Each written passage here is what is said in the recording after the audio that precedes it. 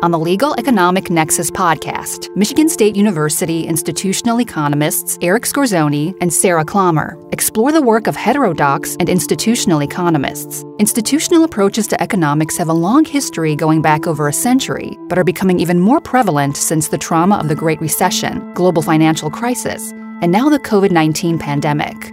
We will be interviewing current thinkers from the fields of economics and the law to gain insights into important new research, approaches, and tools to understand the economy.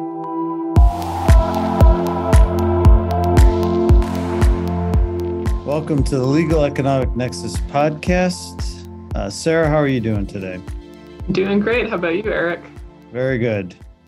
Today we have Harvard professor Joseph William Singer from Harvard Law School. We're going to be talking about a number of his works that he's written over the past few decades. One thing I wanted to know, we will talk a lot about Wesley Newcomb Hohlfeld, who was a Yale law professor from the early 20th century. For those that don't know, Hohlfeld was the writer of some really important articles in the 1913 and 1917 in the Yale Law Journal, which set out a sort of legal analytical framework. And that's a framework we use in our new book. Sarah, do you want to mention the new book? Yeah, we actually just got our hard copies this past week. It's called The Legal Foundations of Micro-Institutional Performance, a Heterodox Law and Economics Approach. And it sort of applies the work of Hohlfeld to economic institutional impact analysis. Right. Yeah, that's from Edward Elgar. You can obviously get it through them. I think Amazon as well. So hopefully, if you get a chance to pick it up and read it, we'd love to hear any comments you have. So thank you. Just a quick news points. I always invite everyone to go read the Heterodox Economics newsletter. The World Interdisciplinary Network on Institutional Research has a conference this fall. It's online, so those abstracts are due May 10th. Of course, the Association for Evolutionary Economics has sessions at the ASSA meetings in 2023 in New Orleans, and those abstracts are due June 1. So I encourage people to look at their website for more information on those conferences. And the newsletter has a lot of other good stuff on job postings and other things that are happening in the world of heterodox economics. So thanks. So again, today we're going to be interviewing Joseph William Singer of Harvard Law School, and we're going to be covering a lot of interesting stuff regarding how the law and economics kind of work together and how legal thinking can help inform economics. So here we go. Thanks. Sarah, why don't you go ahead and get us started? Sure. So both Eric and I have used a lot of Wesley Hohlfeld's work, Jural Relations, to help us think differently about law and economics. You've done a fair amount of work on this. Can you tell us how you came across Hohlfeld? When I was a law student, I worked with Duncan Kennedy, who was one of my professors, and I was doing research for him about analytical jurisprudence textbooks in the 19th century. And his interest was in the precursors to Hohlfeld and trying to figure out, Hohlfeld seemed important, and it wasn't exactly, we knew how he was important because of how people used him afterwards, but where his ideas came from and why what he said was a breakthrough. And I did that research, and I continued to do it as a student, and I wound up writing several papers about it, which came into an article eventually. You know, one of Hohlfeld's great accomplishments was to rethink all legal rights as about relationships between people. It had been well understood that rights and duties are correlative. If I have a right to exclude you from my property, that means you have a duty to stay off unless I give you permission. But it was not well understood that absence of duties, liberties, might also be relational. So I may be free to play violin in my house. You know, if you hear it next door and you don't like violin playing or my playing, you may not be able to do anything about it. And so my freedom to engage in the action means I have an absence of a duty. But to the extent that affects you, and I'm actually legally entitled to do what I'm doing, you face a vulnerability from my free actions. So he redefined liberties as being relational also. So thinking about all legal rights as being relations among people means, for example, that you can't just have a legal dispute about property and say, I win because I'm the owner. The fact that there's a dispute is that someone is complaining about what the owner is doing. So what the owner is doing is affecting the interests of other people. And the legal system doesn't answer that by just saying, well, you're the owner, so you win. We actually look at the actual effects of your conduct to actually see the relevance. The other thing was that, Hofeld differentiated various types of legal rights. Right to exclude puts duties on other people to stay off. Your freedom to use your property and to develop it is one of those liberties that may have effects on others. But there's also the power to transfer your ownership interest and the power to condition those interests. And the legal system recognizes all these different rights, but puts limits on all of them. My students always want to answer legal questions about property by asking who's the owner. And the problem is that once you have a dispute, answering the question who's the owner is not a way to actually think about it. Just imagine you're a tenant and your boyfriend is staying over, about half the week with you. And the landlord finds out about it and says, I want to double your rent because you have someone else living there, or your boyfriend can't stay there with you. So then does the landlord have a right to stop you from having a boyfriend or without, unless you pay more rent, or do you have a right to have a social life? You can't answer that by saying who's the owner, because in a landlord-tenant situation, we have split ownership interest between the landlord and the tenant. Each of them is an owner of a package of rights, and we need to actually figure out what are the contours of each of the packages. So Hofeld was incredibly important in helping us disentangle rights into their various component parts and figure out when an answer to one question doesn't necessarily answer a different question. Well, that's certainly incredibly important. It's funny that you say that law students even want to solve problems by just asking who the owner is, because economists are notorious for doing that.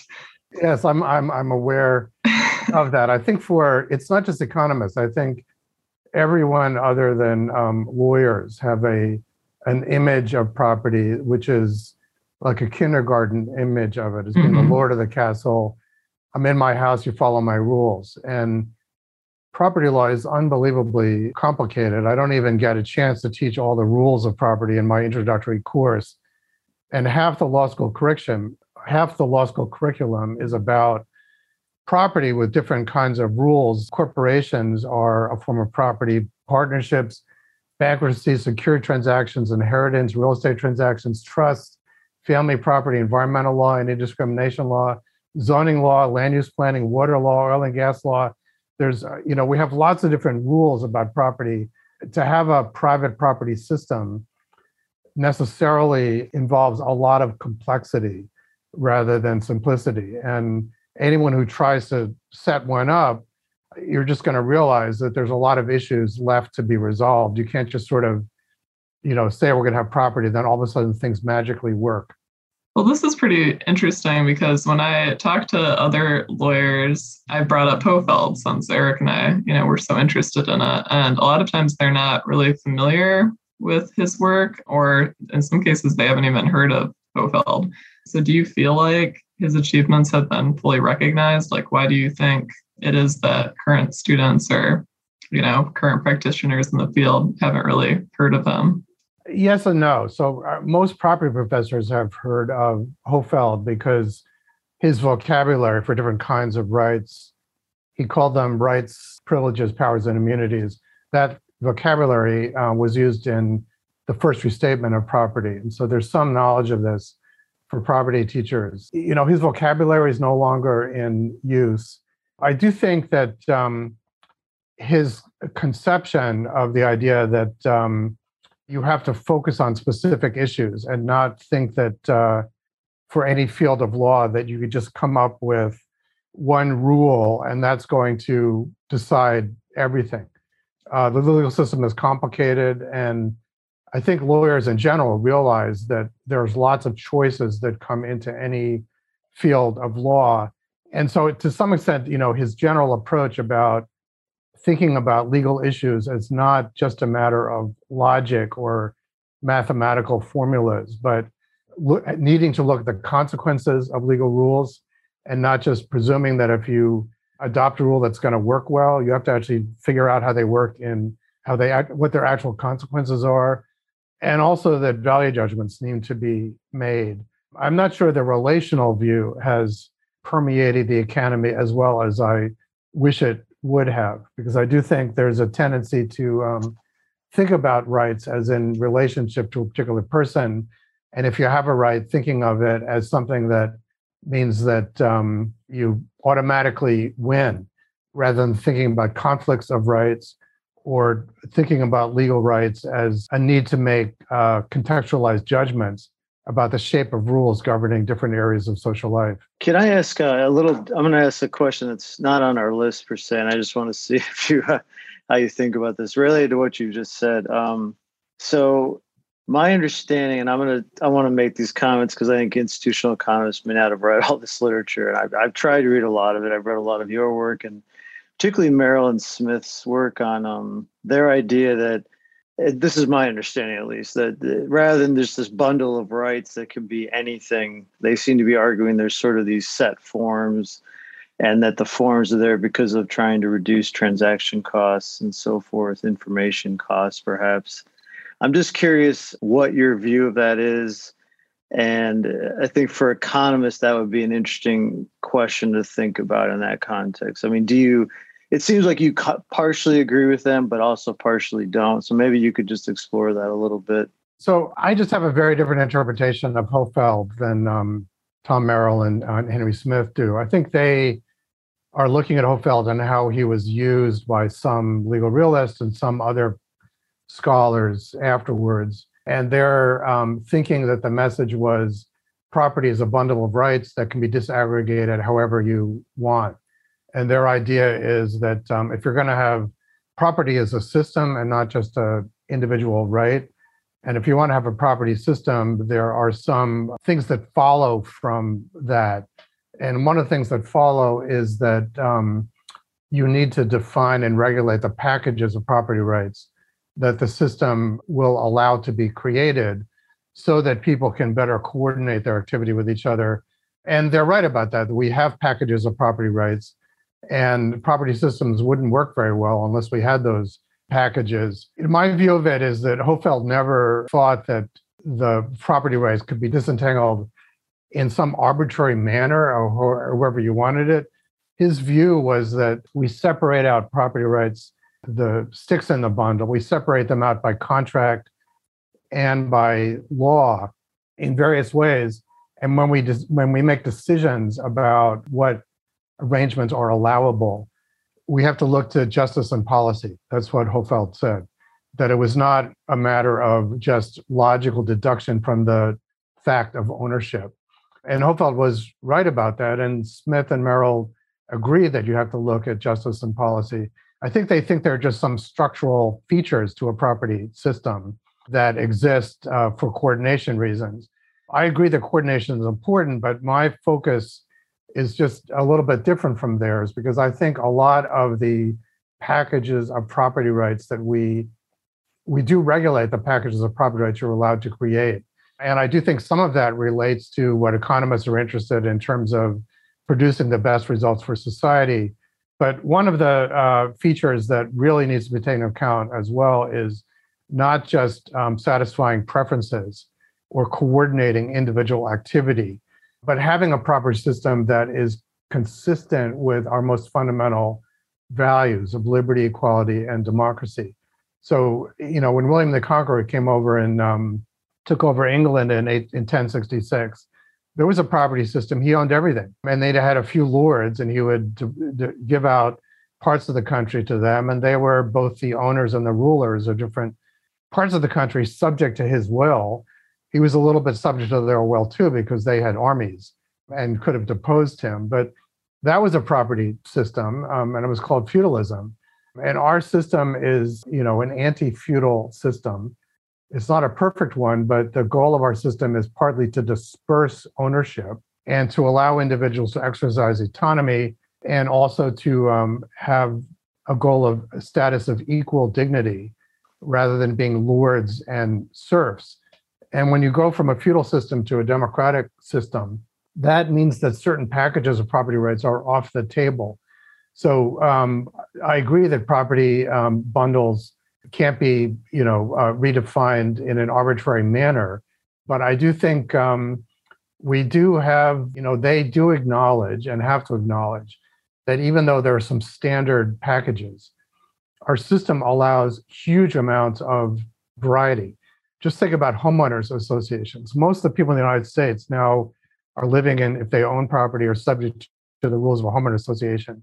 And the homeowner associations pass all kinds of intrusive rules about the color of your front door, what you have to do about mowing the front lawn, whether you're allowed to have political signs in front of your house. There's all kinds of huge regulations that are imposed, and there's lots of disputes about this.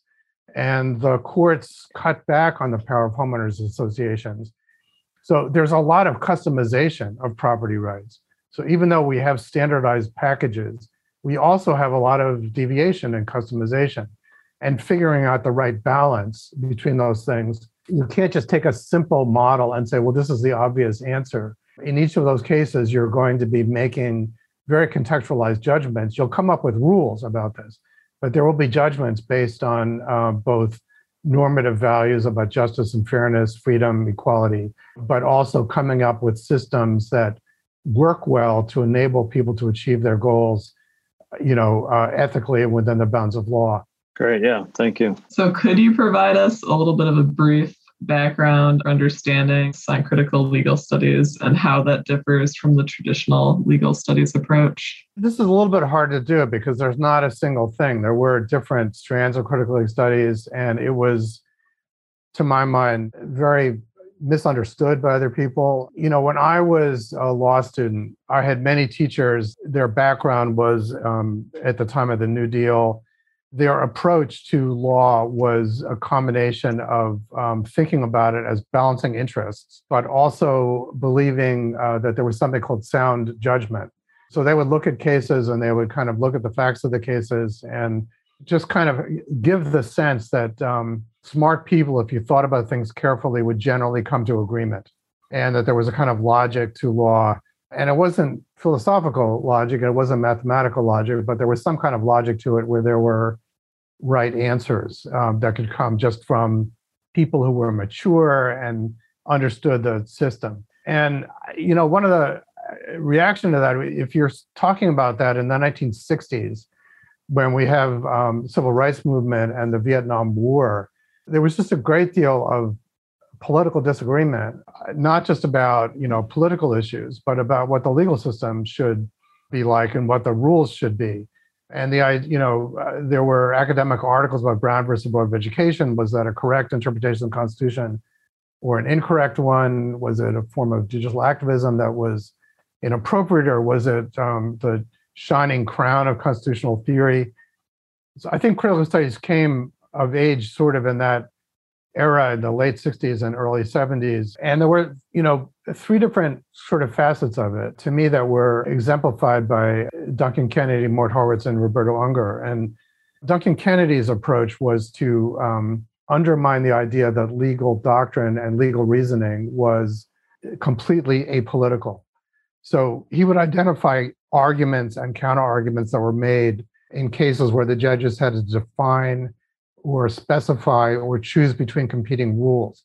He would identify what the arguments were, he would categorize them, and then you would see for every argument there was a counter argument.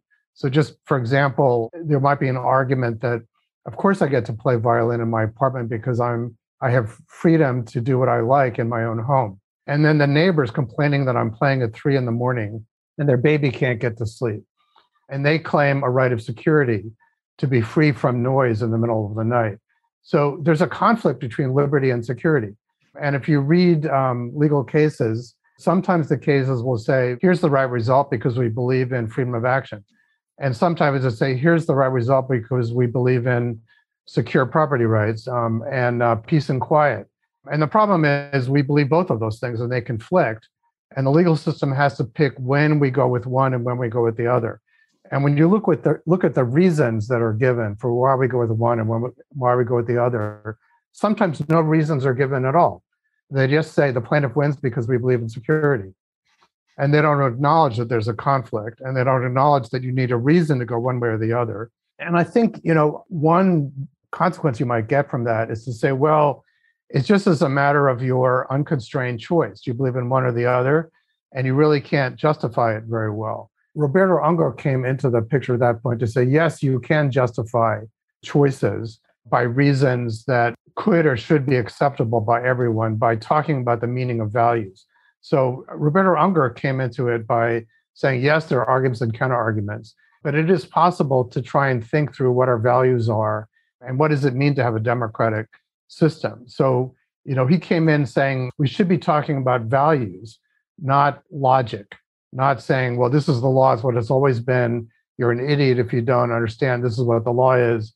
The law is we're contesting values. We need to talk directly about the values. And then Morty Horowitz did history about the law and showed that the law changed dramatically over time. People think about the American system and they think there was an American system that's always existed. He just showed that that was not the case. The law was very different in 1776 than it was in 1876, and very different in 1876 than 1976. And he was able to document those changes. And then he was able to show that seemingly neutral rules might have very unequal outcomes. So just take a very simple example. Zoning law seems neutral because you're just regulating land use, where the apartment's going to be, where the single-family home is, where is the industry.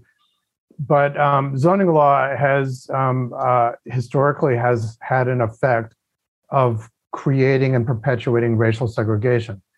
Zoning law doesn't necessarily say we want to keep Black people out of the neighborhood, but it has had that effect over time. And so the other part of critical studies was to show the non-neutral effects of rules that purport to be neutral. In some sense, one could look at critical studies as quite radical and say that law is politics and it's nothing but politics. And people may criticize that by saying, actually, the processes by which judges operate do put some constraints on them that are pretty significant. There are attempts to justify a rule by reference to precedent or interpretation of statutes. There's a lot of constraint on judges, and so it's not all political. The legal system isn't exactly the same thing as the political system. And they're right about that, but the idea that law has nothing to do with politics in the sense of value judgments is, in fact, just demonstrably false. The Supreme Court is very different than it was 10 years ago. And that's not just because, the Supreme Court 10 years ago was stupid and the people now are smart. It's because they have different judicial philosophies, and those philosophies are partly separate from just Republican, Democratic policy positions. But they're not completely separate because there are value judgments that justices like Sotomayor make that are quite different from value judgments that Justice Thomas makes. And the idea that value judgments have nothing to do with what the Supreme Court is doing is just demonstrably false. You wrote in the article Sovereignty and Property that the definition and distribution of property rights creates both power and vulnerability. This seems like a really important point. I think it's a point that original institutional economists would certainly probably agree with. Can we talk a little bit more about how property rights simply needing, rather than just being allocated on the basis of quote unquote economic efficiency, which is the standard neoclassical economics approach, how we struggle with these questions and maybe how you would go about thinking through, as you said, talking about values as opposed to just rules? There was a famous episode when Representative Katie Porter was questioning Jamie Dimon, the CEO of JP Morgan Chase. She was trying to demonstrate to him that the cost of living in Orange County, very high, and the salaries paid to an entry-level teller at one of his banks was not high enough to actually for someone to live on. That, the cost of housing and food and medical care and just not a lavish lifestyle, but just barely making through the month. And she said, this teller, here's her expenses and she's short more than $500 a month. What would you suggest she do? And he was taken aback by this. And he, at first tried to question her numbers. And she said, my numbers are right. I'm careful about these things. Assume I'm right. What would you suggest you do? And he really had no answer to it. And the reason there's no answer is people need to live, and they need to have enough resources to pay for the things they need to live. So what can she do? She needs money from some other source. And that means she has to be married to someone else who's also having a salary, or she needs to be subsidized by family members, or she needs to move, or something is going to give.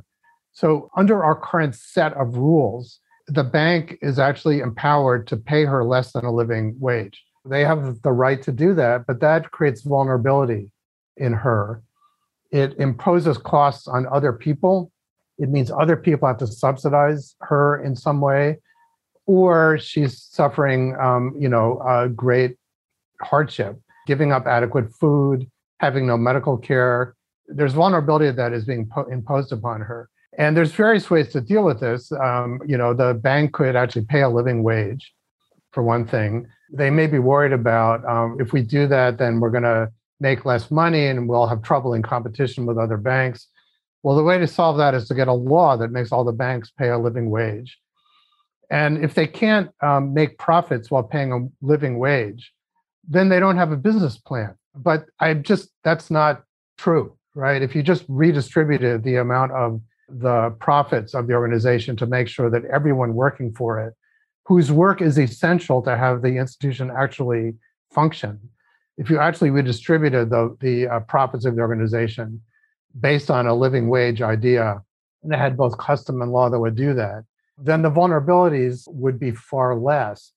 But that requires law to actually define the legitimate property rights of the employer. Here's another story. In the 1660s, King Charles II sent Richard Nicolls to New York to conquer it from the Dutch. And he did that. He went there, he had an army, and he threw the Dutch out of New York. And Great Britain basically took over as the government of New York, Connecticut, and New Jersey. And Nicolls got instructions from the king to settle New Jersey. So he gave deeds to two groups of settlers, one from Massachusetts and one from Long Island, to go down to New Jersey and live there. And one set was in Elizabeth, which is a current city in the north of New Jersey. And the other set went to Monmouth County, which is where Asbury Park is. So they went there and they settled, and they had deeds that were given to them by this guy Nicolls. And then some years later, the king gave New Jersey to two guys, George Carteret and John Berkeley, and gave New Jersey to them, and they were going to be the lords of Jersey. And so they sent John Berkeley's cousin Philippe to New Jersey as the new governor, and they were going to be these new lords. And the whole idea is they each would own half of New Jersey. And everyone who's living there, including the people that had just moved there, were now going to have to pay feudal rents to these two lords. And Brendan McConville wrote a really fantastic history book about this called Those Daring Disturbers of the Public Peace. And what happened is these settlers were religious radicals who had moved there partly to escape the Puritans in Massachusetts and, partly to set up their settlements. And they had an idea of equality among souls, not our idea of equality, but some idea of equality. Congregationalists, that they were going to run their own congregation, they were going to pick their own pastors. So they were starting to develop the idea of democracy, of self-rule by a group of people. And they had deeds to their property. And their deeds said that they would have to pay feudal rents within 7 years. But they said, why should we start paying rent? We have deeds to the property. And their sense of it was, we're the owners of the land. And we have three sources of title. One of them is the deed you already gave us. The deed doesn't name a lord. We're the owners. You can't put a lord on us afterwards because we're the owners. We don't have a lord. And you can't put a lord on afterwards because that's taking away our property rights. We also own property because we built our villages. And that's Locke's idea, labor theory of value of creating property. And by the way, we talked to Lenni Lenape Indians, and we made arrangements, and they said we could live in this area. So we have title from a transfer from the Indians. We have three sources of title, and you guys are not related to any of them. So these settlers, most of them refused to pay the feudal rents. And the lords eventually, gave up, and they transferred their feudal rights to a group of proprietors. And there was a low-level civil war in New Jersey for about 100 years. And some people were on the side of the proprietors and would pay the feudal rents. Other people would resist. They would arrest judges. They would take people out of jail who had been jailed for not paying the rents. There was a kind of civil unrest about this. And eventually we get to independence in 1776, and the proprietors lose out. And the reason I'm telling this story is that it's to remind us about William the Conqueror coming over to England and setting up feudalism. What happened over time was that you'd have the king and then the nobles and then the peasants and then the serfs, the ones that actually had no freedom whatsoever. The system over time took away the powers of the lords. Some of those powers went to the king, and that's how we got common law courts. So you had royal courts rather than manorial courts run by the lords. So they lost their governing powers to the central common law courts. But some of the property rights of the lords were pushed down to the vassals, to the peasants who were living on the land. You know, King Charles II was trying to recreate feudalism in New Jersey. And feudalism means that everyone is someone's servant. So there's not really liberty here. You know, if you want to move away from the manor, you need the Lord's permission to move to London. Well, that's not our democratic system. Our democratic system is you might pay rent to the Lord, but the Lord doesn't tell you who your friends are going to be. And the Lord doesn't have the power of life and death over you. So our law limited the power of lords. New Jersey could have had 2 owners and a lot of tenants. That's a property system. That's not our system. To have the system that the economists are envisioning a system with a lot of owners. Well, you only get a lot of owners if you take property rights away from lords and redistribute them to the tenants on the land.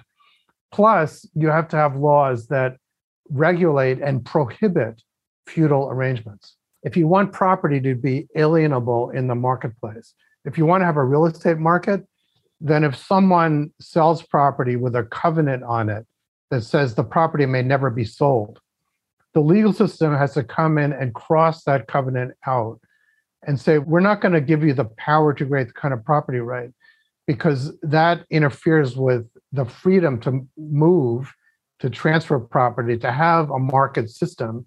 To have a market system, you need to regulate agreements to prevent agreements that clog up the system and create a kind of Downton Abbey, manner where it's there's, an owner and that person has undue power over everyone in the village. We don't want to have a lord that we all have to bow down to and do whatever they say. Just imagine having one owner in the city of Cambridge. That's not our system, but that doesn't happen by magic.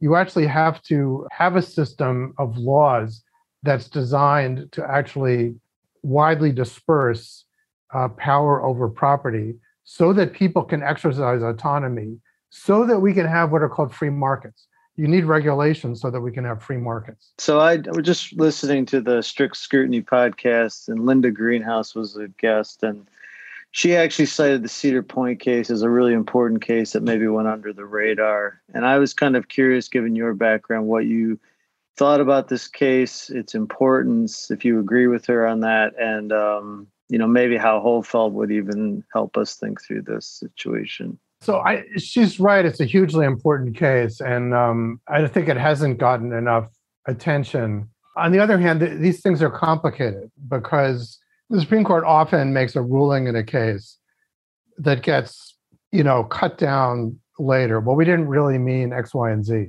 We said that, but we didn't really mean it.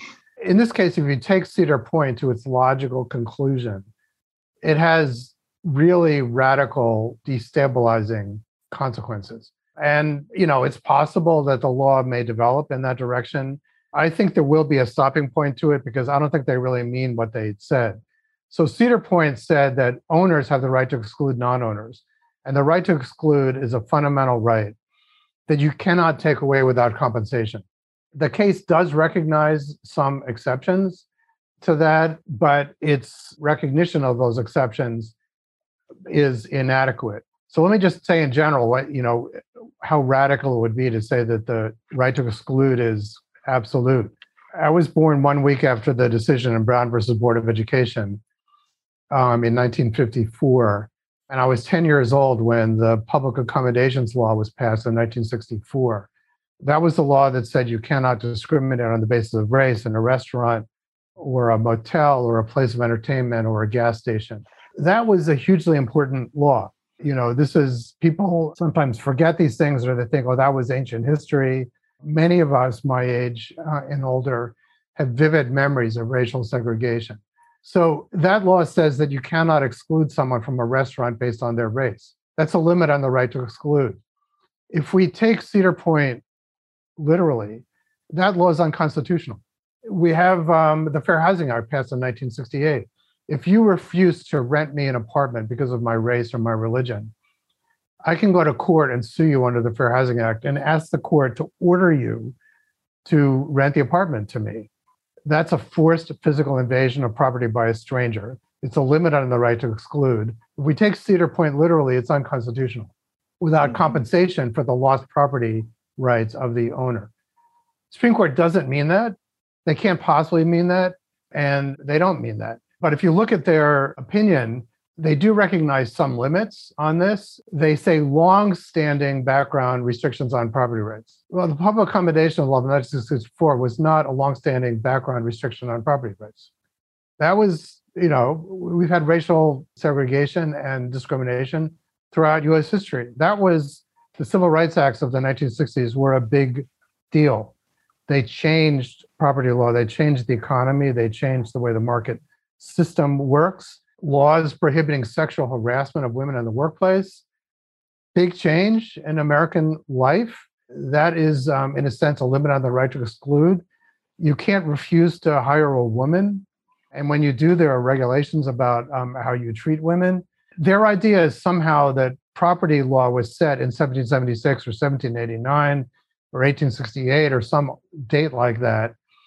And nothing can be changed in terms of this. That is not the way property law has ever worked. Property law has changed dramatically in lots of ways over time, and they simply can't mean what they're saying. And if they do mean it, it's going to have consequences that no one will like, whether you're liberal or conservative. So it would have very radical effects. They do say that health and safety inspections are fine, but their argument about why they're fine, I have to say, is nonsensical. They say that, of course, those are okay because you can condition government benefits, saying, look, you don't have the right to operate a restaurant without getting a license from the state. So if you want a license, we can condition it on having these health inspections. What's very odd about that is you don't generally need a license to operate a restaurant.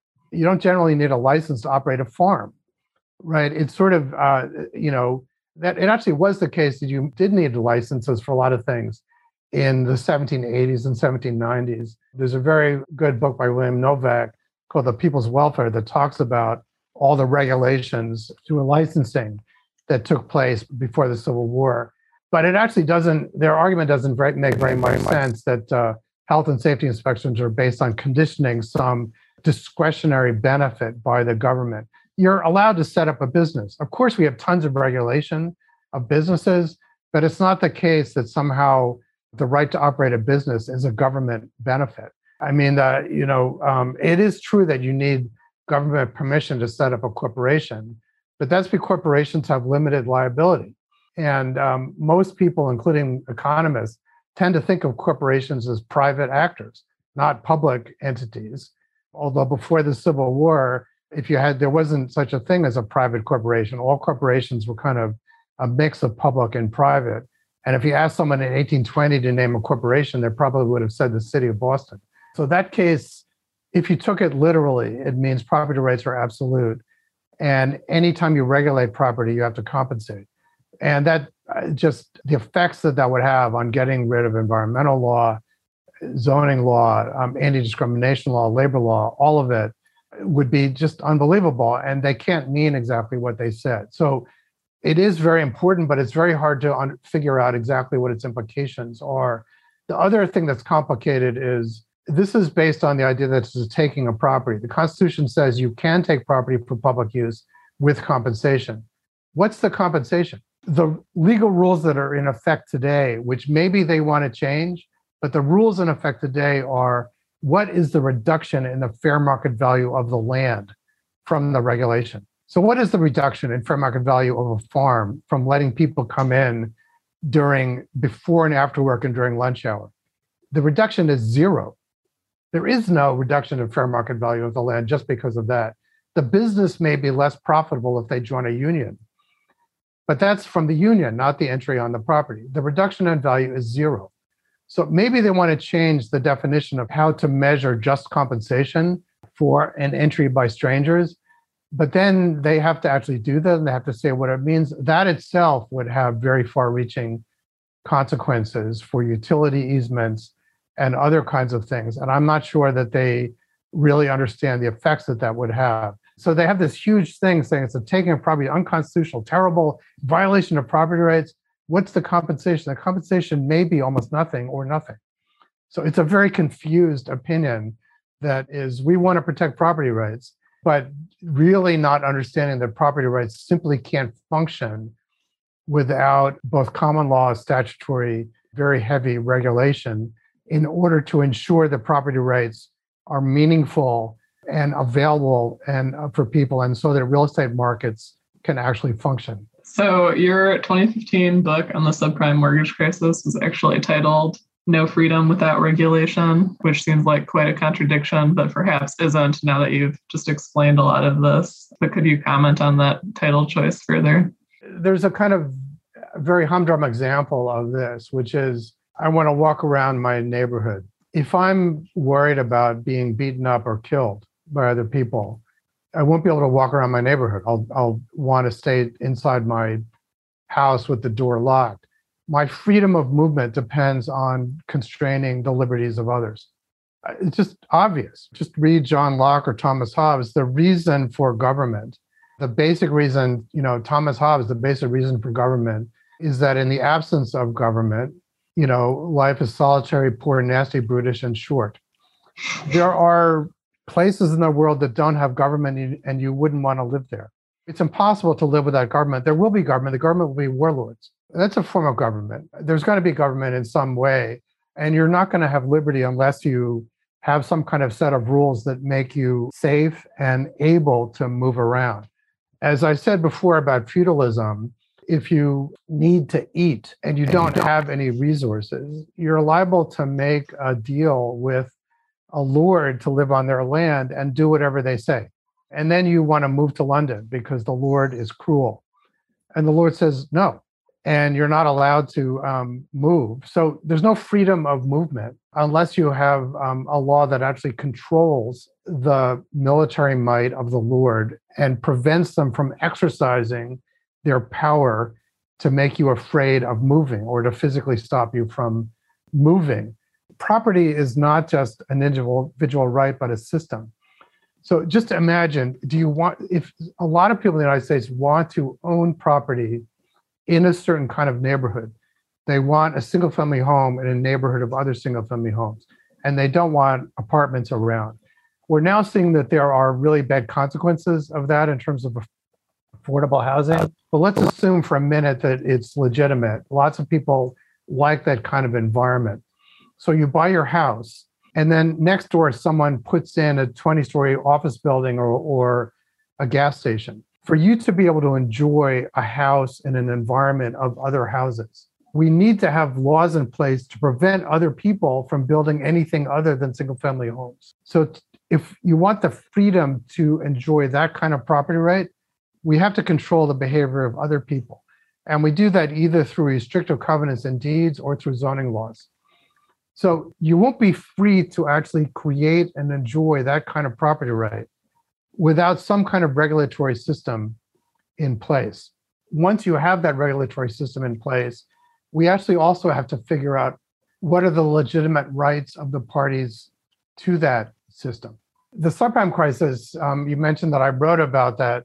So one of the things that happened in the subprime crisis, which I still can't wrap my mind around, is that the banks were unbelievably careless And they seemed not to consult real estate lawyers. They'd securitize all kinds of things. They'd securitize some kinds of mortgages.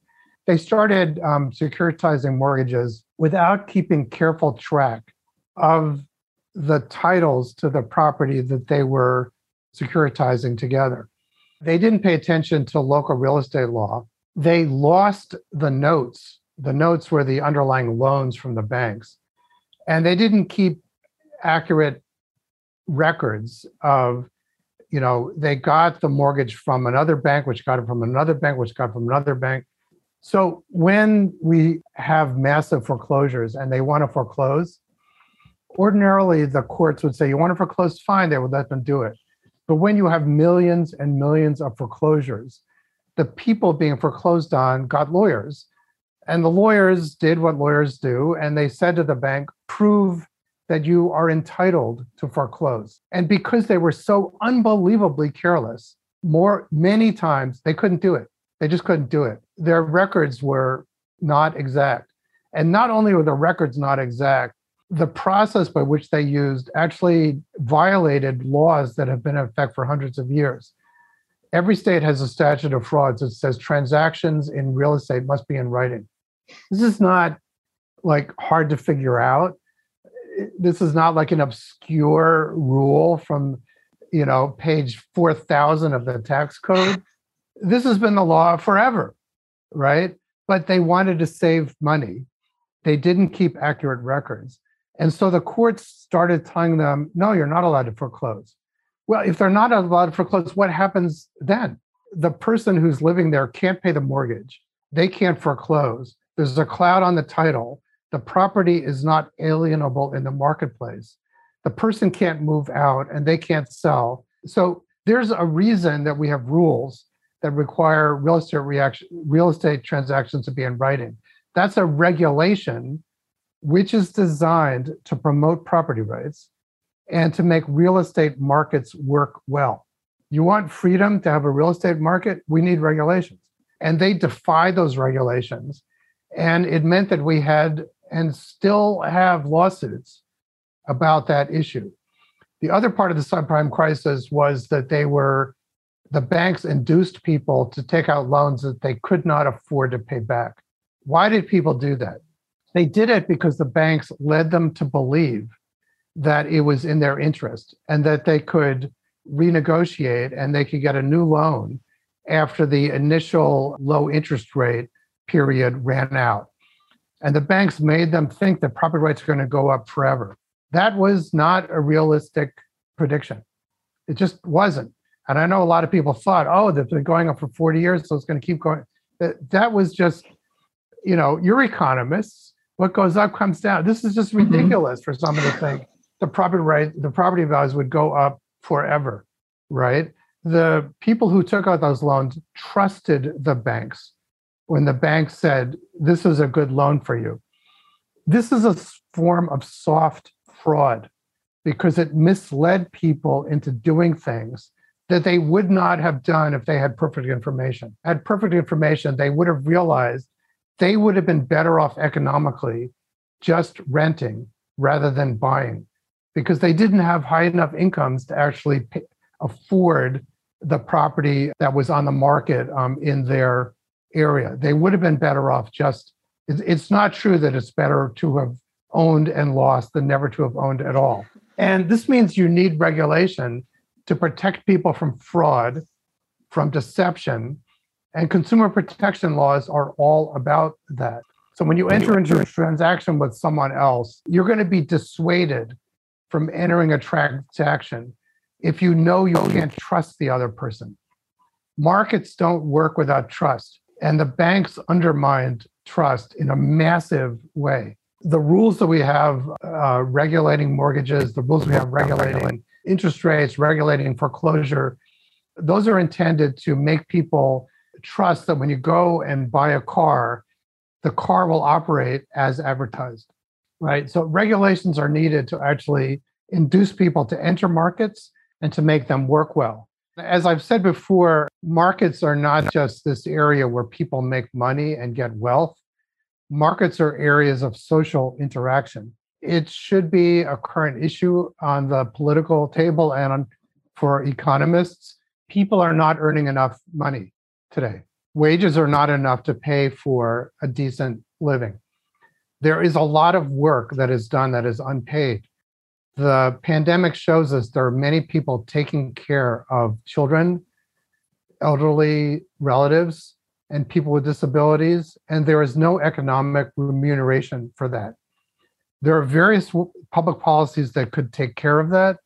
Having a family that has enough resources, having a wage actually paid by the government, having subsidies. But, that is unpaid work that needs to be done. And we need to have some kind of system that actually ensures that it can be done and that it can be done well.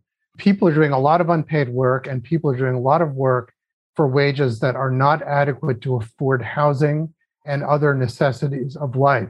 And we need to figure out the appropriate mix of earned income tax credit, of subsidies, of minimum wage laws, of corporate laws that actually maybe we need employees to be represented on the board of directors.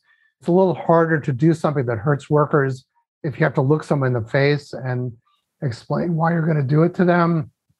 We need a mix of regulations so that our economic system is working so that everyone can have a decent life.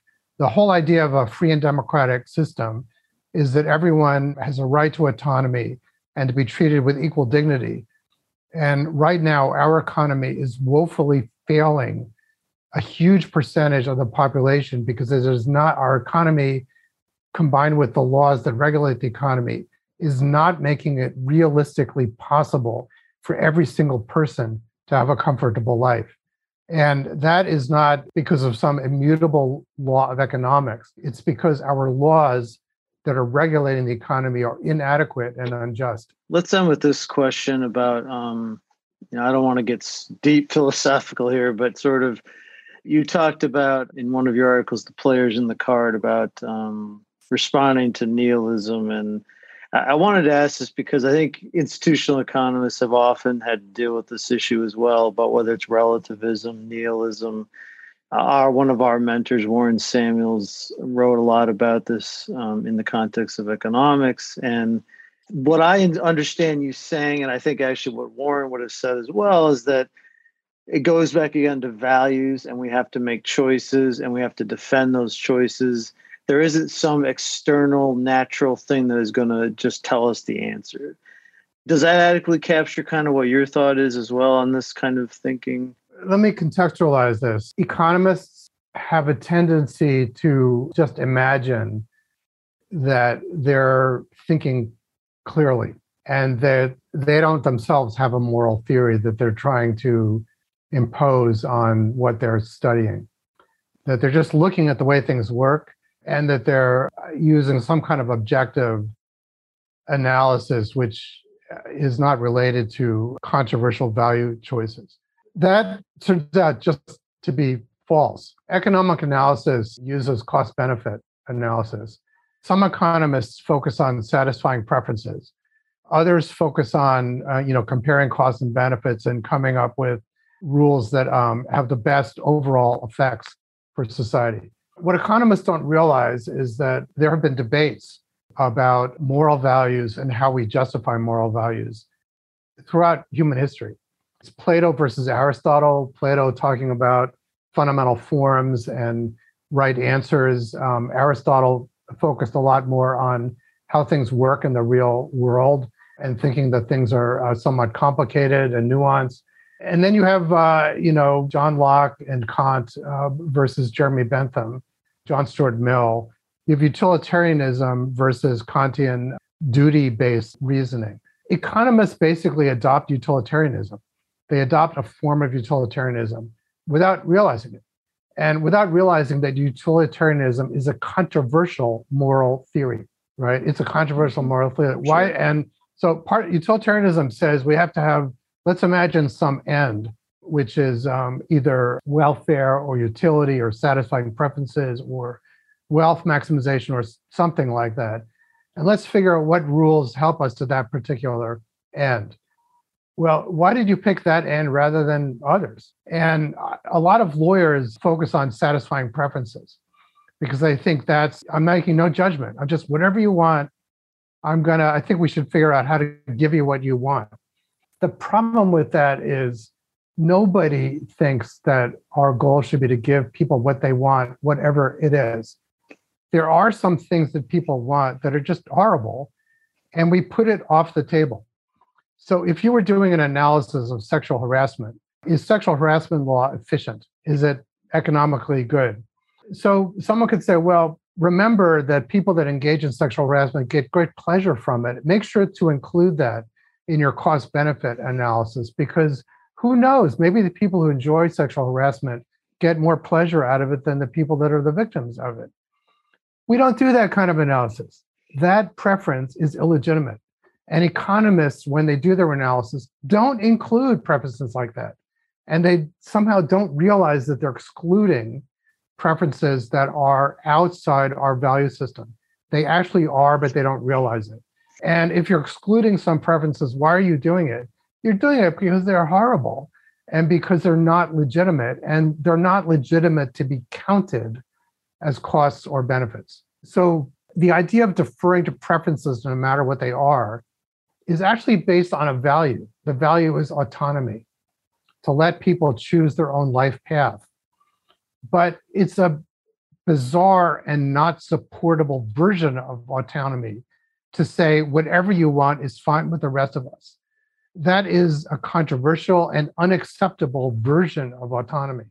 So economists are looking for autonomy. Yeah, let's talk about autonomy.